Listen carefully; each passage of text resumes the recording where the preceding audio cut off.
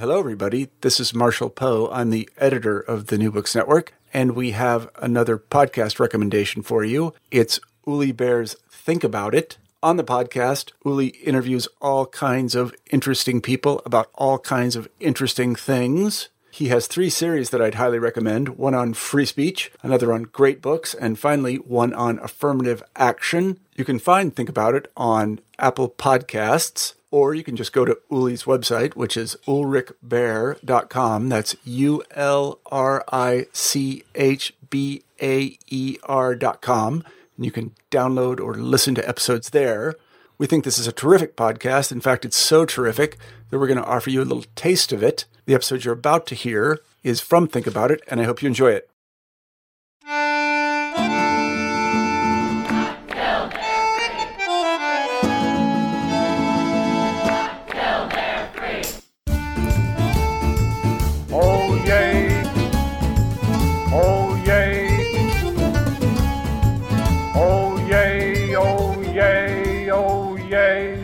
Willkommen, bienvenue, welcome.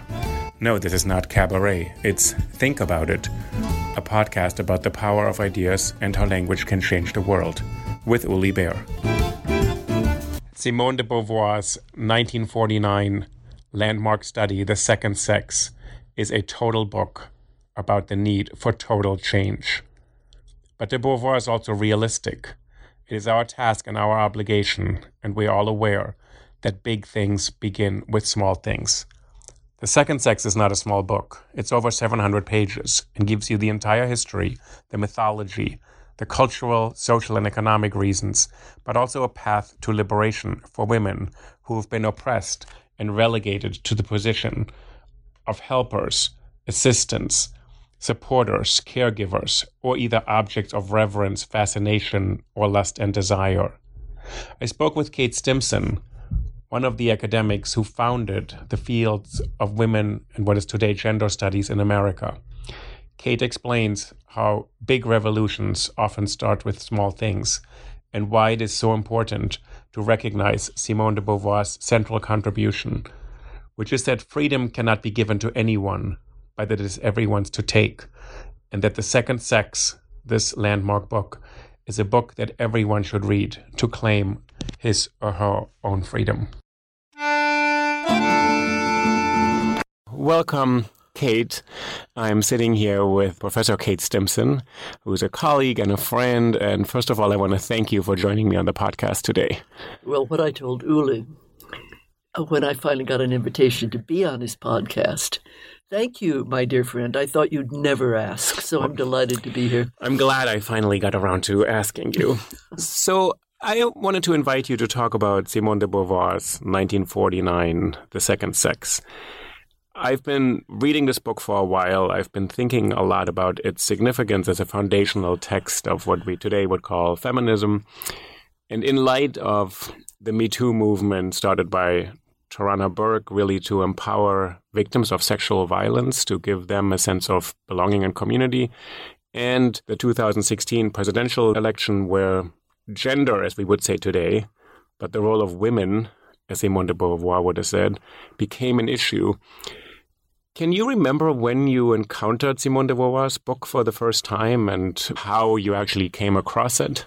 Well, what we have to realize is that de Beauvoir wrote this book in French in 1949, and the French women had gotten the vote only 4 years before, in 1945. So she was writing at a moment where, within living memory of teenagers, women did not have the vote.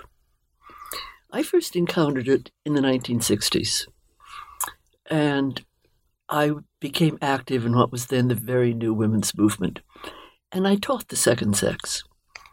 But in English, this may be too arcane, but I don't think so. In English, there are really 2 second sexes. The first translation by a zoologist named Parsley. And thank God for H.M. Parsley, because he brought us The Second Sex. But he left out 15% of the original text. He misunderstood some of the philosophy. So I read an imperfect text, and we didn't get a good translation until 2009. But I immediately started to teach this book.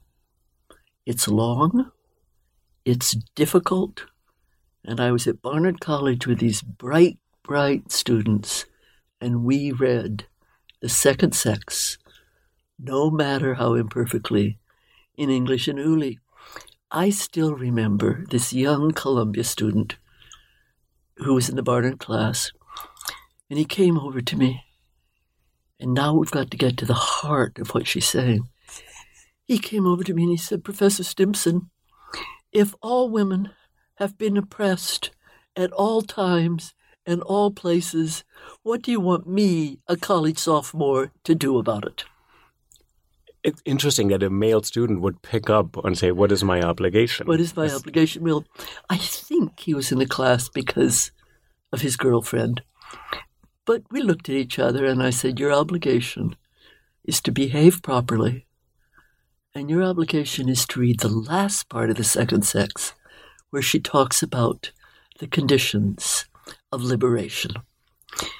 But when we talk about de Beauvoir, and when we talk, Uli, about what you want to do with your podcasts, let's ask ourselves and ask our listeners, and thank you for being there, what is a great book? Right. What do we mean by that? And I have 4 tests of what a great book is. 1, is it influential? That's necessary, but not sufficient. Mein Kampf by Adolf Hitler was influential, but I would not call it a great book. Because a great book, like The Second Sex, has these 3 other qualities. 1, it has magnitude of thought. You really sense the human mind stretching itself and going into places that ordinary people like me haven't been. This is why some science fiction like Octavia Butler is great books. The 3rd quality is magnitude of style. Does it use the language, whether it's Chinese or French or Spanish or Hindu? Does it use language in ways that show you the possibility of writing? Metaphor, structure. Does it show you language going places it hasn't gone before? And the 3rd element, and this may seem just old-fashioned and pious, magnitude of morality. Does it show you the possibility of a world, no matter how complicated, in which we struggle with good and evil, and somehow we're given a compass to find the dwelling of the better angels of our nature? You're raising a really great set of criteria. So it's the influence of a book, its capacity of imagination, erudition, knowledge, and stretches our imagination. Its style, the use of language, to probably reimagine and not just reflect. And then to have this moral imagination to imagine the world in new ways. It goes directly to a question that Simone de Beauvoir asked herself a lot and say, is a woman capable of writing in this way? And she had said about this book, she started writing this book because she wanted to write about herself and had encountered too many times people saying, well, you as a woman believe this or that. And she would say, no, I believe this because it is true. And then she said, I wanted to write about myself. And I was struck by the fact that I started out every statement by saying, I as a woman, right, which men don't tend to do. Right, you're absolutely right. But let's go back to the question of what is a great book. And if we put together magnitude of influence, magnitude of thought, magnitude of language, and magnitude of the moral imagination, then we have a book that people want to go back to again and again and again. But who was Beauvoir? Who was this woman? Do you know what her full name was? She was born into a French Catholic family, and she did not have a short name like Oulibert. Right. In 1908, right? 1908.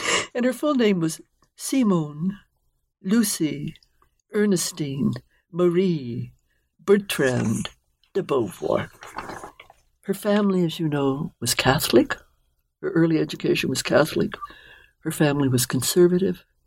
Her family believed in traditional values. And she might be a tribute to the possibility of deep tradition producing deep radicals.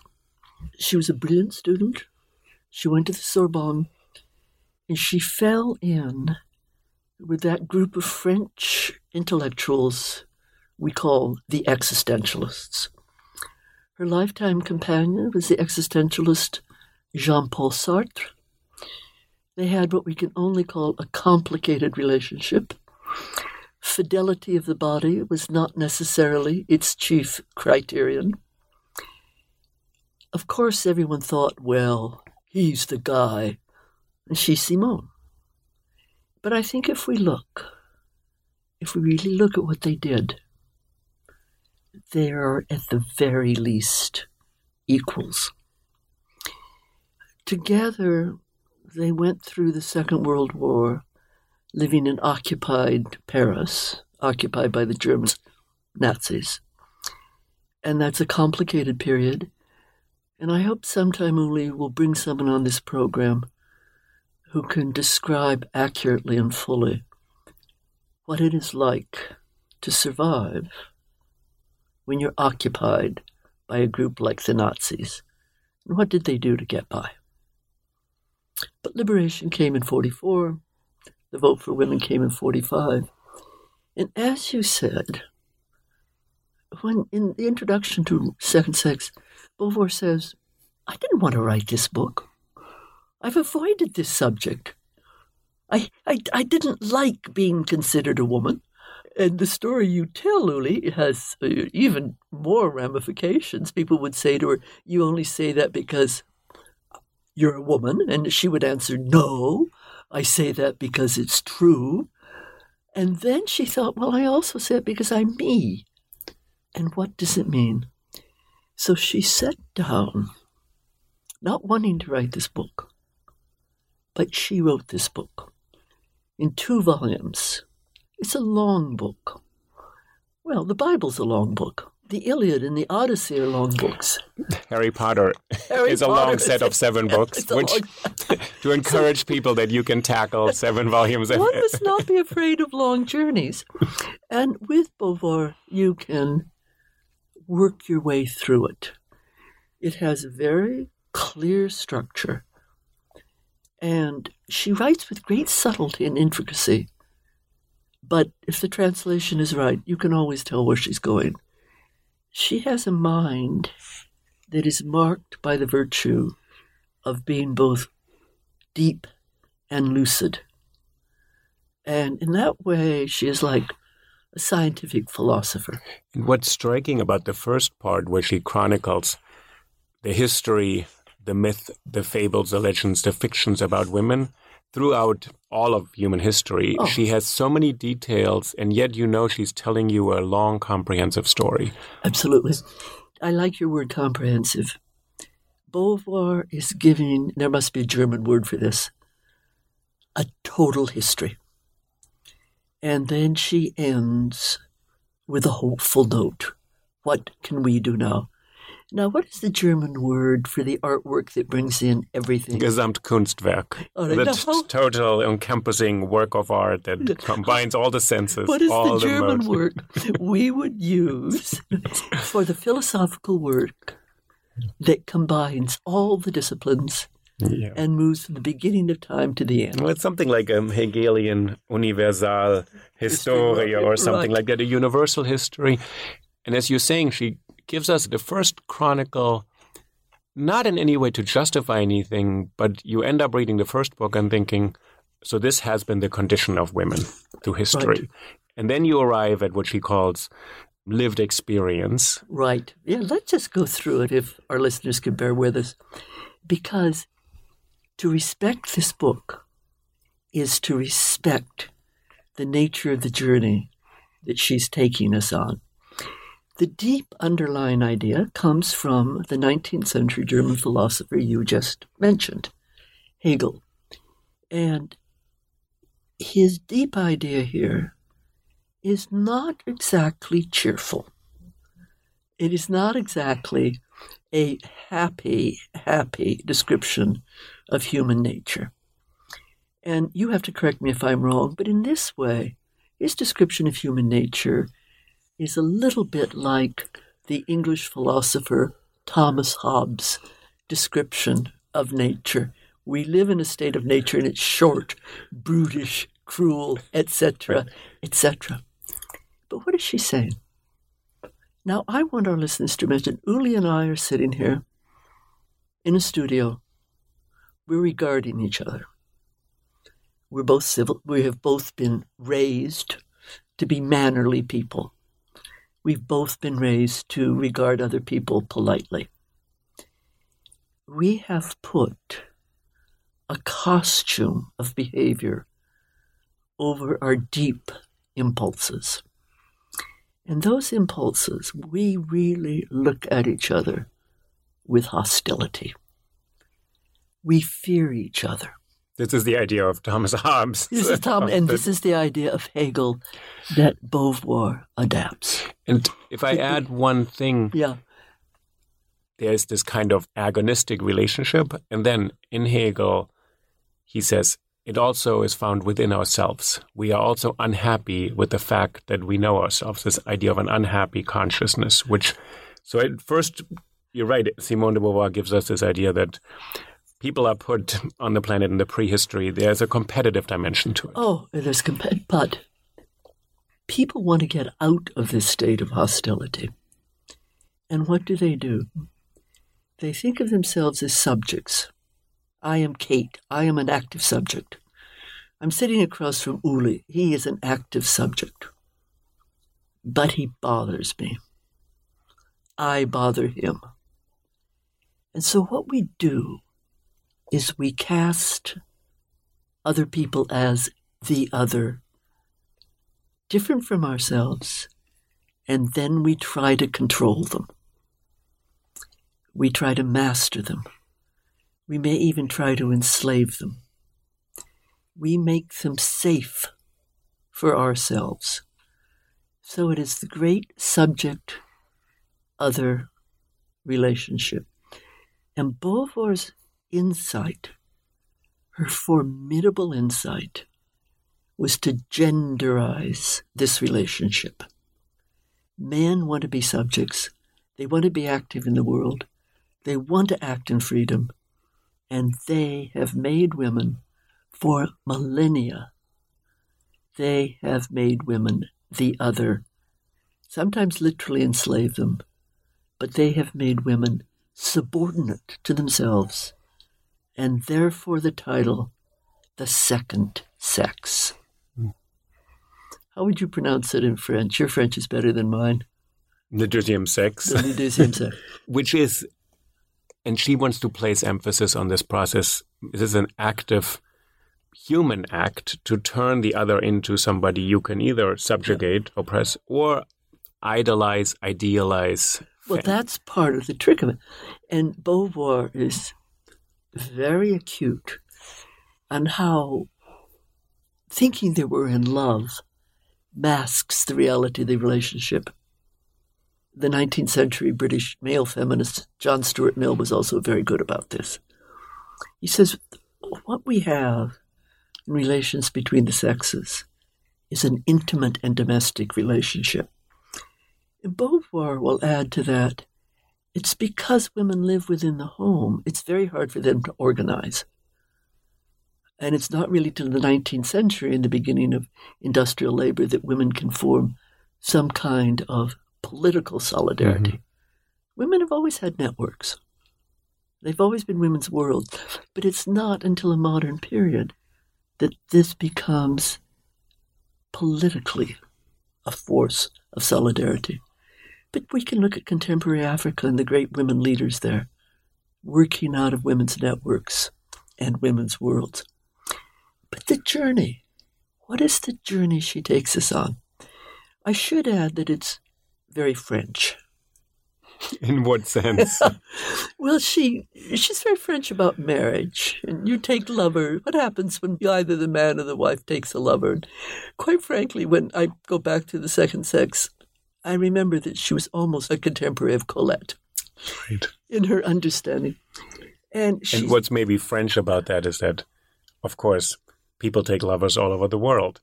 But the French kind of make a profession casually refer to it and say, yes, there was somebody, but we're still together. So in some ways, actually, the openness, which is a kind of coquettish or playful, but somehow strikes American readers as rather scandalous to admit to this kind of possibility. Let me tell you about the journey, and you'll see the source of the scandal. So she starts off saying, she was really asking us the question, how did this happen?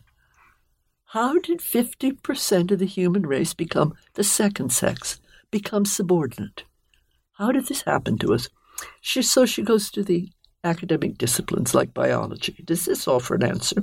Only partially. She looks at history. Well, what happened in the nomadic period? She says, well, maybe it probably has something to do with women's reproductive capacity. But she also has a passage, really, if we have time, where she talks about how men really hate women's bodies. And she writes, Dans toutes les civilisations et de nos jours encore, elle inspire à l'homme de l'horreur. C'est l'horreur de sa propre contingence charnelle qu'il projette en elle. In all civilizations and still in our day, woman inspires man with horror. It is the horror of his own carnal contingence which he projects upon her. And that's what we do to the other. We project upon them all that we fear in ourselves. We empty ourselves of our bad feelings and say, oh, it's you. It's you. She says one very concrete thing when she says that men have, in this characterization, this abhorrence of the menstrual cycle. And she said if men were bleeding once a month, it would be a sign of being touched by the divine, and they would celebrate it. Well, precisely. So it's a revaluation. And what do we do with the blood in war? The blood shed in war. We make martyrs out of it. Celebrate. Right. So she said these things they happen, they're real, but then men give it a certain kind of value. And this, then she goes on to talk, what are the myths we project on women? The eternal feminine, the demon, the temptress, and so on. Then she looks at 5 authors. This was very influential. Kate Millett did this in Sexual Politics. Look at certain authors and say what they say about women. And occasionally you just want to throw up. Then she does her narrative of women to do today, how we're formed, and takes women through the life cycle from childhood to death. 2 points here that I find interesting, and I hope our listeners do. One is perhaps the most influential statement in The Second Sex. One is not born, but rather becomes a woman. On ne naît pas femme, on le devient. One is not born, but rather becomes a woman. We call it socialization. Deeply socialized by every force in society. And she has a chapter. This is part of the scandal of the book. She has a chapter about the lesbian. And she goes through, is the lesbian, are her hormones crazy and masculine? And she says, that's silly, because actually when you look at the hormones, men and women are pretty much alike, except, for that menstrual cycle. And she says, no, the lesbian is a choice. And that leads to one of her most important ideas, that we would always act in freedom and reciprocity. And love is not love unless it is done in freedom. And so the lesbian, despite her neckties, the lesbian becomes a symbol, an active symbol of acting in freedom. There is, and then at the end of the book, she says, what is necessary for liberation? One thing is to claim it, to act in the world, to think of yourself as a subject, not as another. And then she's very shrewd about the condition of women. She said, look, they carry the double burden of housework and factory work. You can't be free of that. You have to do that. And she talks about that throughout her lifetime. This is a woman who chose to supposedly live in a hotel room. She said housework is repetitive and therefore pointless in a certain way. It's not world-making the way Hannah Arendt would describe it. And she says, like Virginia Woolf, that economic equality is essential, that women have the means of income. They can become independent of being dependent on their fathers, brothers, or husbands, or other men. And so she has this very concrete part to it. She said economic equality has to be a possibility, which was the professions had been restricted, etc. Right. So certain conditions have to be met. When you say you have to claim your status as a subject, what does she mean by that? Because don't we all do that? Doesn't every person do that when they wake up and say something about themselves? No, because what she asks us to realize is what are all the social and cultural forces that have shaped our identity. So when we wake up in the morning and say, I'm at yada, yada, yada, what's making us say that? Do we understand ourselves? Or are we repeating scripts that we have been taught? Is this what we're doing? She's very good about the scripts we've been taught. And can I just say, what is one difficulty here in this monumental book? One of the enormous contributions of second-wave feminism and women of color is to say to people like me, you white women, look at the differences among us.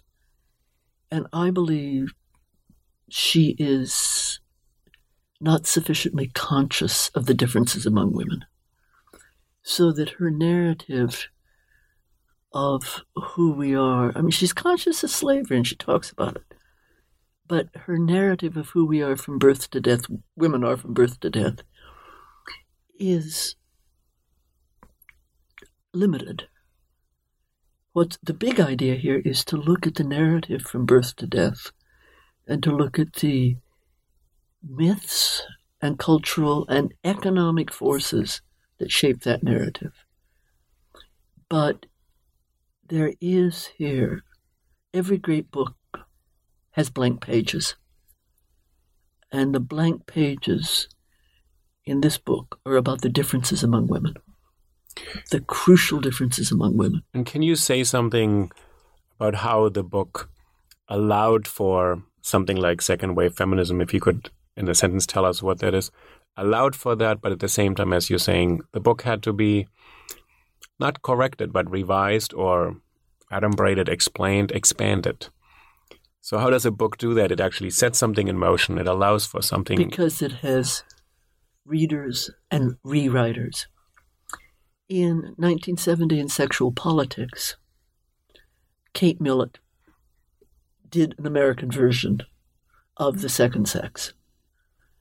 And what, despite her flaws, this woman who died in 1986, what she gave us was ambition, paths to liberation,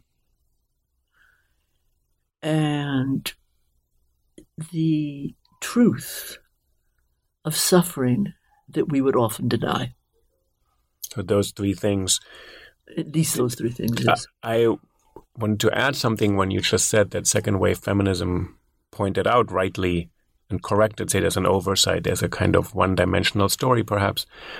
When Beauvoir talks about freedom, to realize one's own freedom, in the Ethics of Ambiguity, she stresses that to realize my own freedom is a great thing, a good project. It's what she calls transcendence. Women are trapped in immanence. It is a kind of existentialist choice. Do a sentence on the difference between transcendence and immanence. So transcendence is to cast yourself out as a subject, to think I'm going to do something that is oriented toward the future. Beauvoir reminds us constantly, I do not know what the future will be. Exactly. It's really interesting when people ask her, what do you think your book will be in the future? I said, I have no idea. I cannot know the future. So transcendence is to project yourself as a subject into the world through action, through language, through behavior. Immanence is to be contained within yourself and see yourself as if through the eyes of another. Right. And when she talks about freedom, she says, that's the model. However, if it's just my own personal freedom, it's a selfish and incomplete and actually not a real project because we are embedded in society and culture. So I have to be responsible for the other's freedom as well. It is a human project. And this, I think, is the part where second wave feminism could connect, because other people's liberation is as important for my own self-realization. But there's a nuance here. There's a nuance, and it's an important nuance. And then there's another reason why she's criticized her. No one can give another person freedom. Now, Thomas Jefferson could legally give his slave children freedom. So you can give legal freedom in that sense.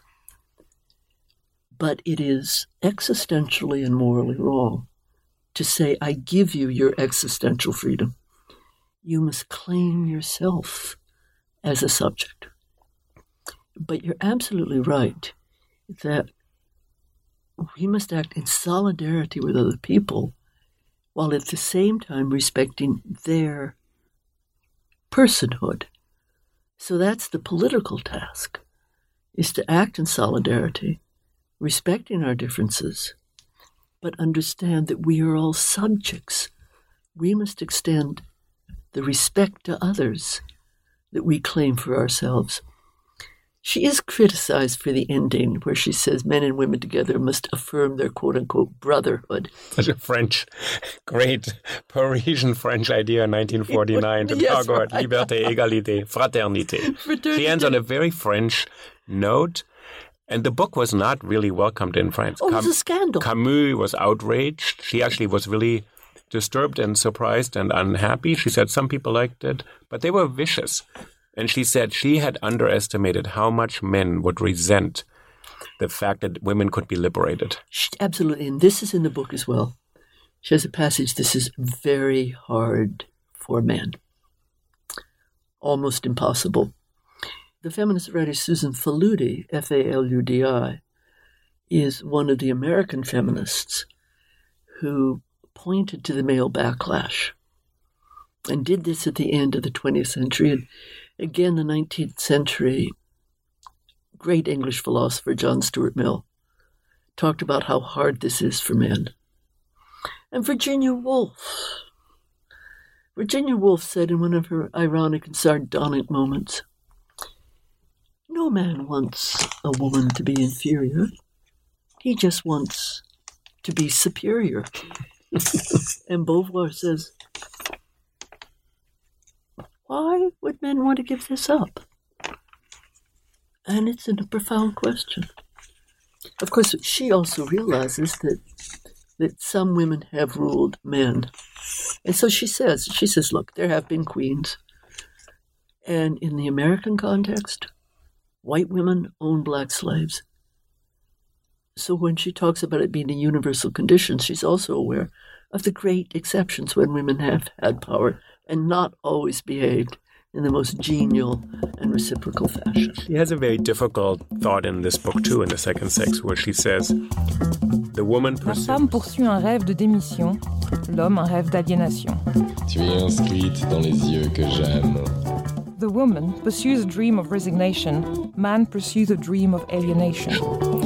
The man in this subjugating woman as other actually alienates himself from himself because he doesn't acknowledge the subjectivity or freedom of the other. And she says, women pursue a dream of resignation, which is a very troubling idea. So it's not a simple manifesto to say women should just stand up, claim their freedom and subjectivity and be done. She says they have become invested in this condition. Oh, absolutely. That's one of the reasons why it keeps going. Why? What keeps going? Why the subjugation keeps going. Because it's complicity.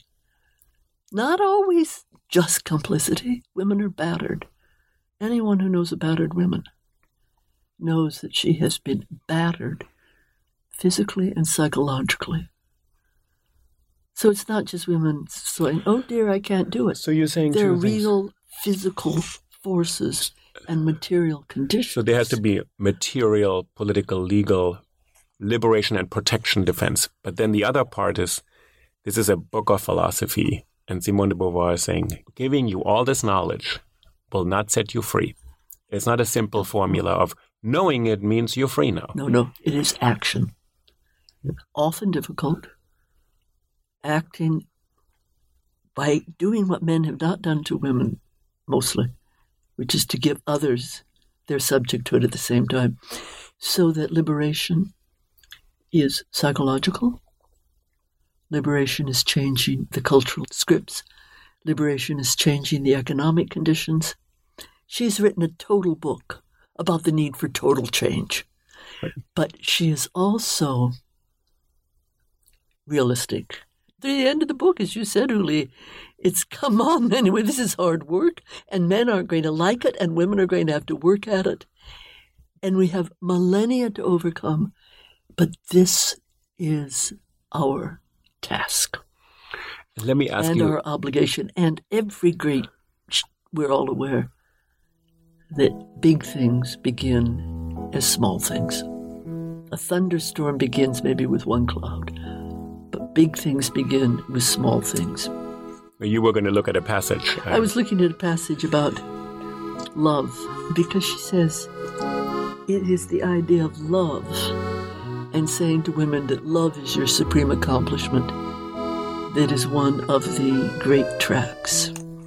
And she says, on the day when it will be possible for women to love. Le jour où il sera possible à la femme d'aimer dans sa force, non dans sa faiblesse, non pour se fuir mais pour se trouver, non pour se démettre mais pour s'affirmer, alors l'amour deviendra pour elle comme pour l'homme source de vie et non mortel danger.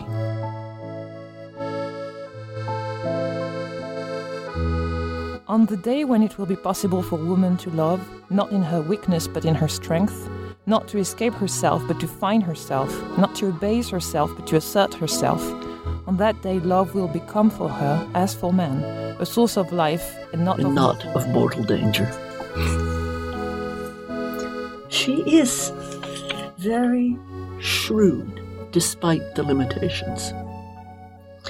And I think it's important, and my hunch is you agree with me, and I hope our listeners do.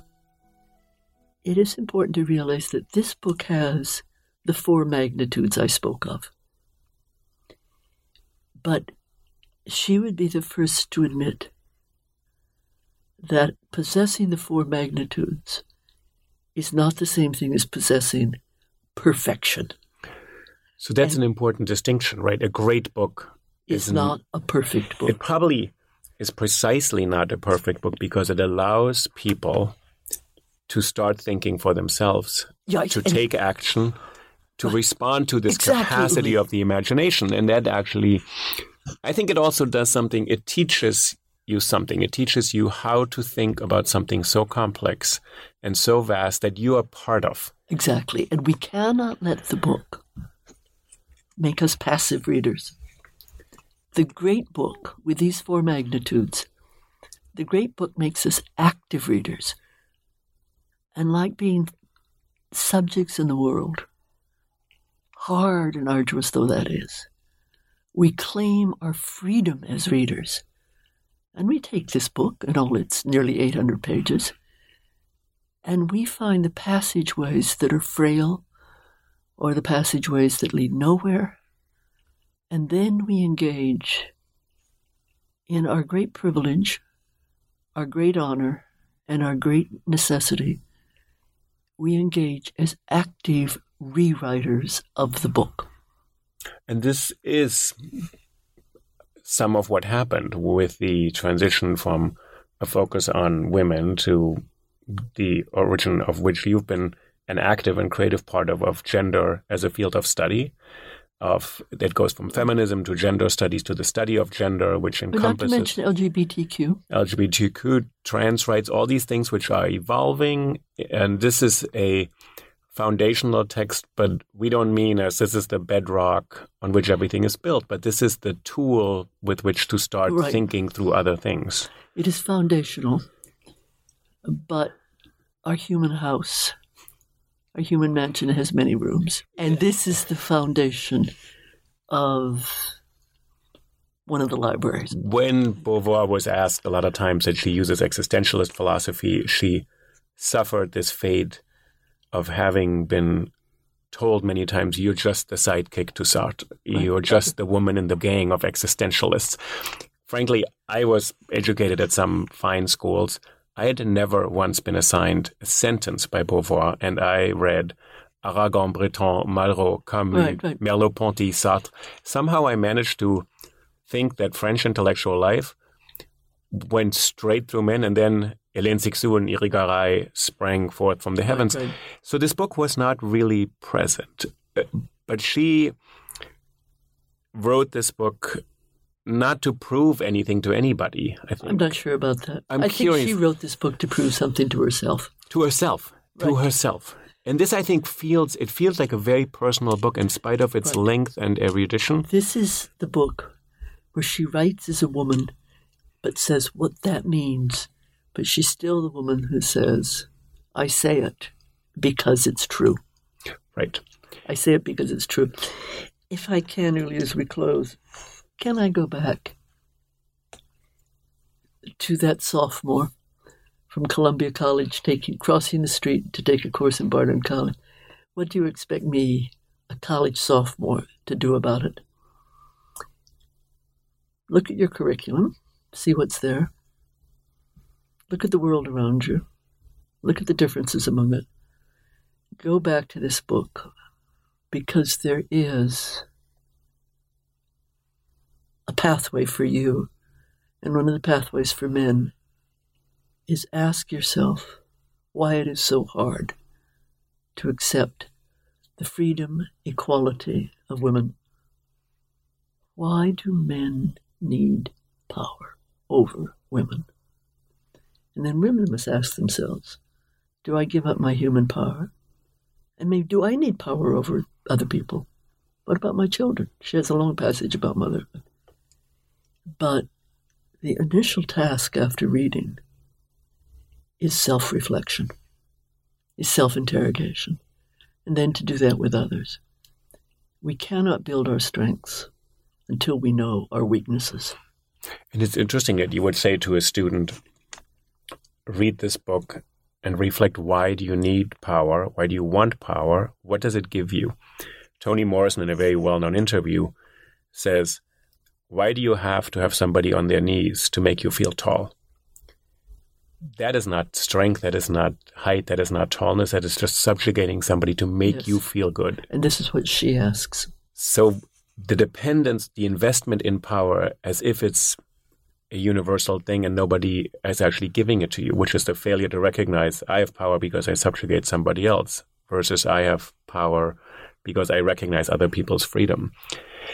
Beauvoir wrote novels. She wrote an enormous amount of lectures and talks. There's been a great effort, I think, to make her feminist writings now available in English. University of Illinois has published these incredible companion volumes.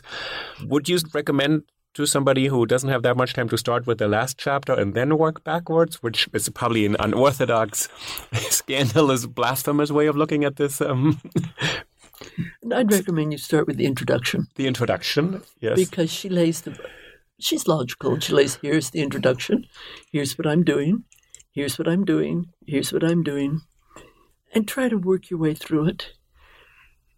Because the early chapters show you the burden of liberation and its necessity. If I can ask you one final thing.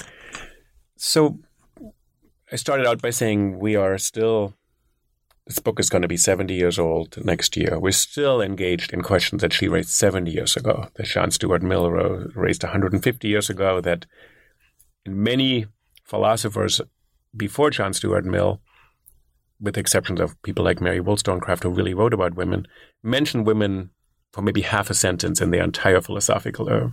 This is why it's so much of world culture, either, as she points out, has either mythologized women or rendered them invisible.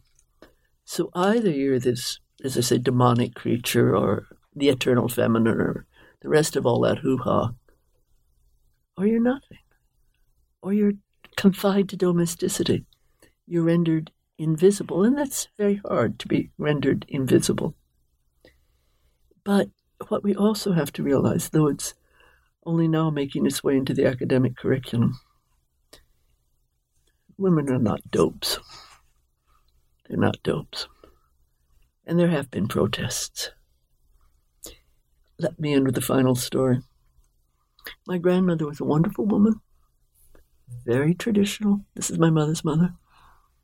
Left school at the age of 12 to go into domestic service. You've heard me talk about this before. This is on the West Coast already? Well, she was born in Iowa, and then she and her husband moved to the Pacific Northwest. And she whispered in my ear,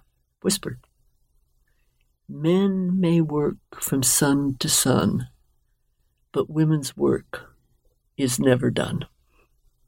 It was a kind of knowledge that was invisible to the larger world. If we look at the classical Greek drama Lysistrata that Beauvoir writes about, and women have their rebellions, and often in classical, and my favorite figure is Antigone, and her. So the record is there. She actually writes about Antigone, and she says, Antigone disobeys the law to find the law. Yes, exactly. She disobeys the king's law to say there's another more authentic, real law, because one's way of describing things is not the only way. Right. So women haven't been dopes. They haven't been rocks, all due respect to rocks. They have lived their lives as best they could. And sometimes they've really been awful. They've really been awful sometimes. They've not been the second sex has not been a series of plaster saints.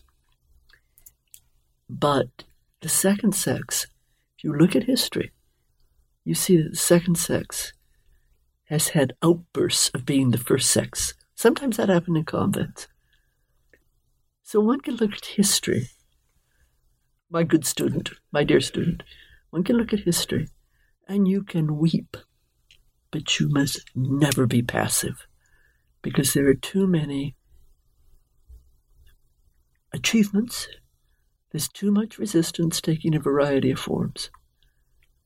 History shows our capacities in what Beauvoir says to us. Exercise them. Use them. It's hard. Who knows when all this will be over? But you must act. You must use the freedom that is as integral to being human as DNA. It is our moral and political DNA. We'll end with that. This is Beauvoir's lesson. It's a moral failure not to act on your own freedom. Yes. She feels it's a shortcoming. It leads to all sorts of bad consequences. It's a moral shortcoming, a psychological, political, etc., but a moral shortcoming that to not actualize one's own freedom. Right, but also she's just come out of the Second World War. And she says about the Jews have also been othered. But what's interesting about the Jews is the people who other the Jews want to kill them at the same time. And men do not always want to kill women. They need them. They need them for children. They need them for love. They need them for labor. But they kill them too. And the Me Too movement and the founders of the Me Too movement, I mean, they deserve enormous respect, and I'm glad you brought that up. The Me Too movement says, I will not be destroyed. Right, it starts out as an empowerment tool for survivors. Yeah. And now there's other narratives, and it's about male people and men in power, but it's really that, to actually empower women to say they are shared stories, and we can make them public. We are claiming our freedom. Right. And we are claiming our dignity. Yeah. And there will be, the word we use is there will be pushback. Pushback is such a mild word for such a terrible activity. But still, this is a book of profound realism and lightning flashes of hope. And to our listeners, read it as you can. Read it to rewrite it. And read it understanding what are the four magnitudes of a great book. Influence, language, thought, morality. Thank you, Kate. This is wonderful, and Thank you, Uli. I've read this book a few times. It's 800 pages. I'm going to read it again now. And rewrite. Thank you, Uli. And it's absolutely true. I did say to Uli, when I knew he was doing this podcast series, and he asked me to be on it, and I really did say to him, I thought you'd never ask, because I love Uli, and it's been a great pleasure to talk with you. So this has been a wonderful experience to be your student for another hour. Kate, thank you. No, you were my co-teacher. Thank you.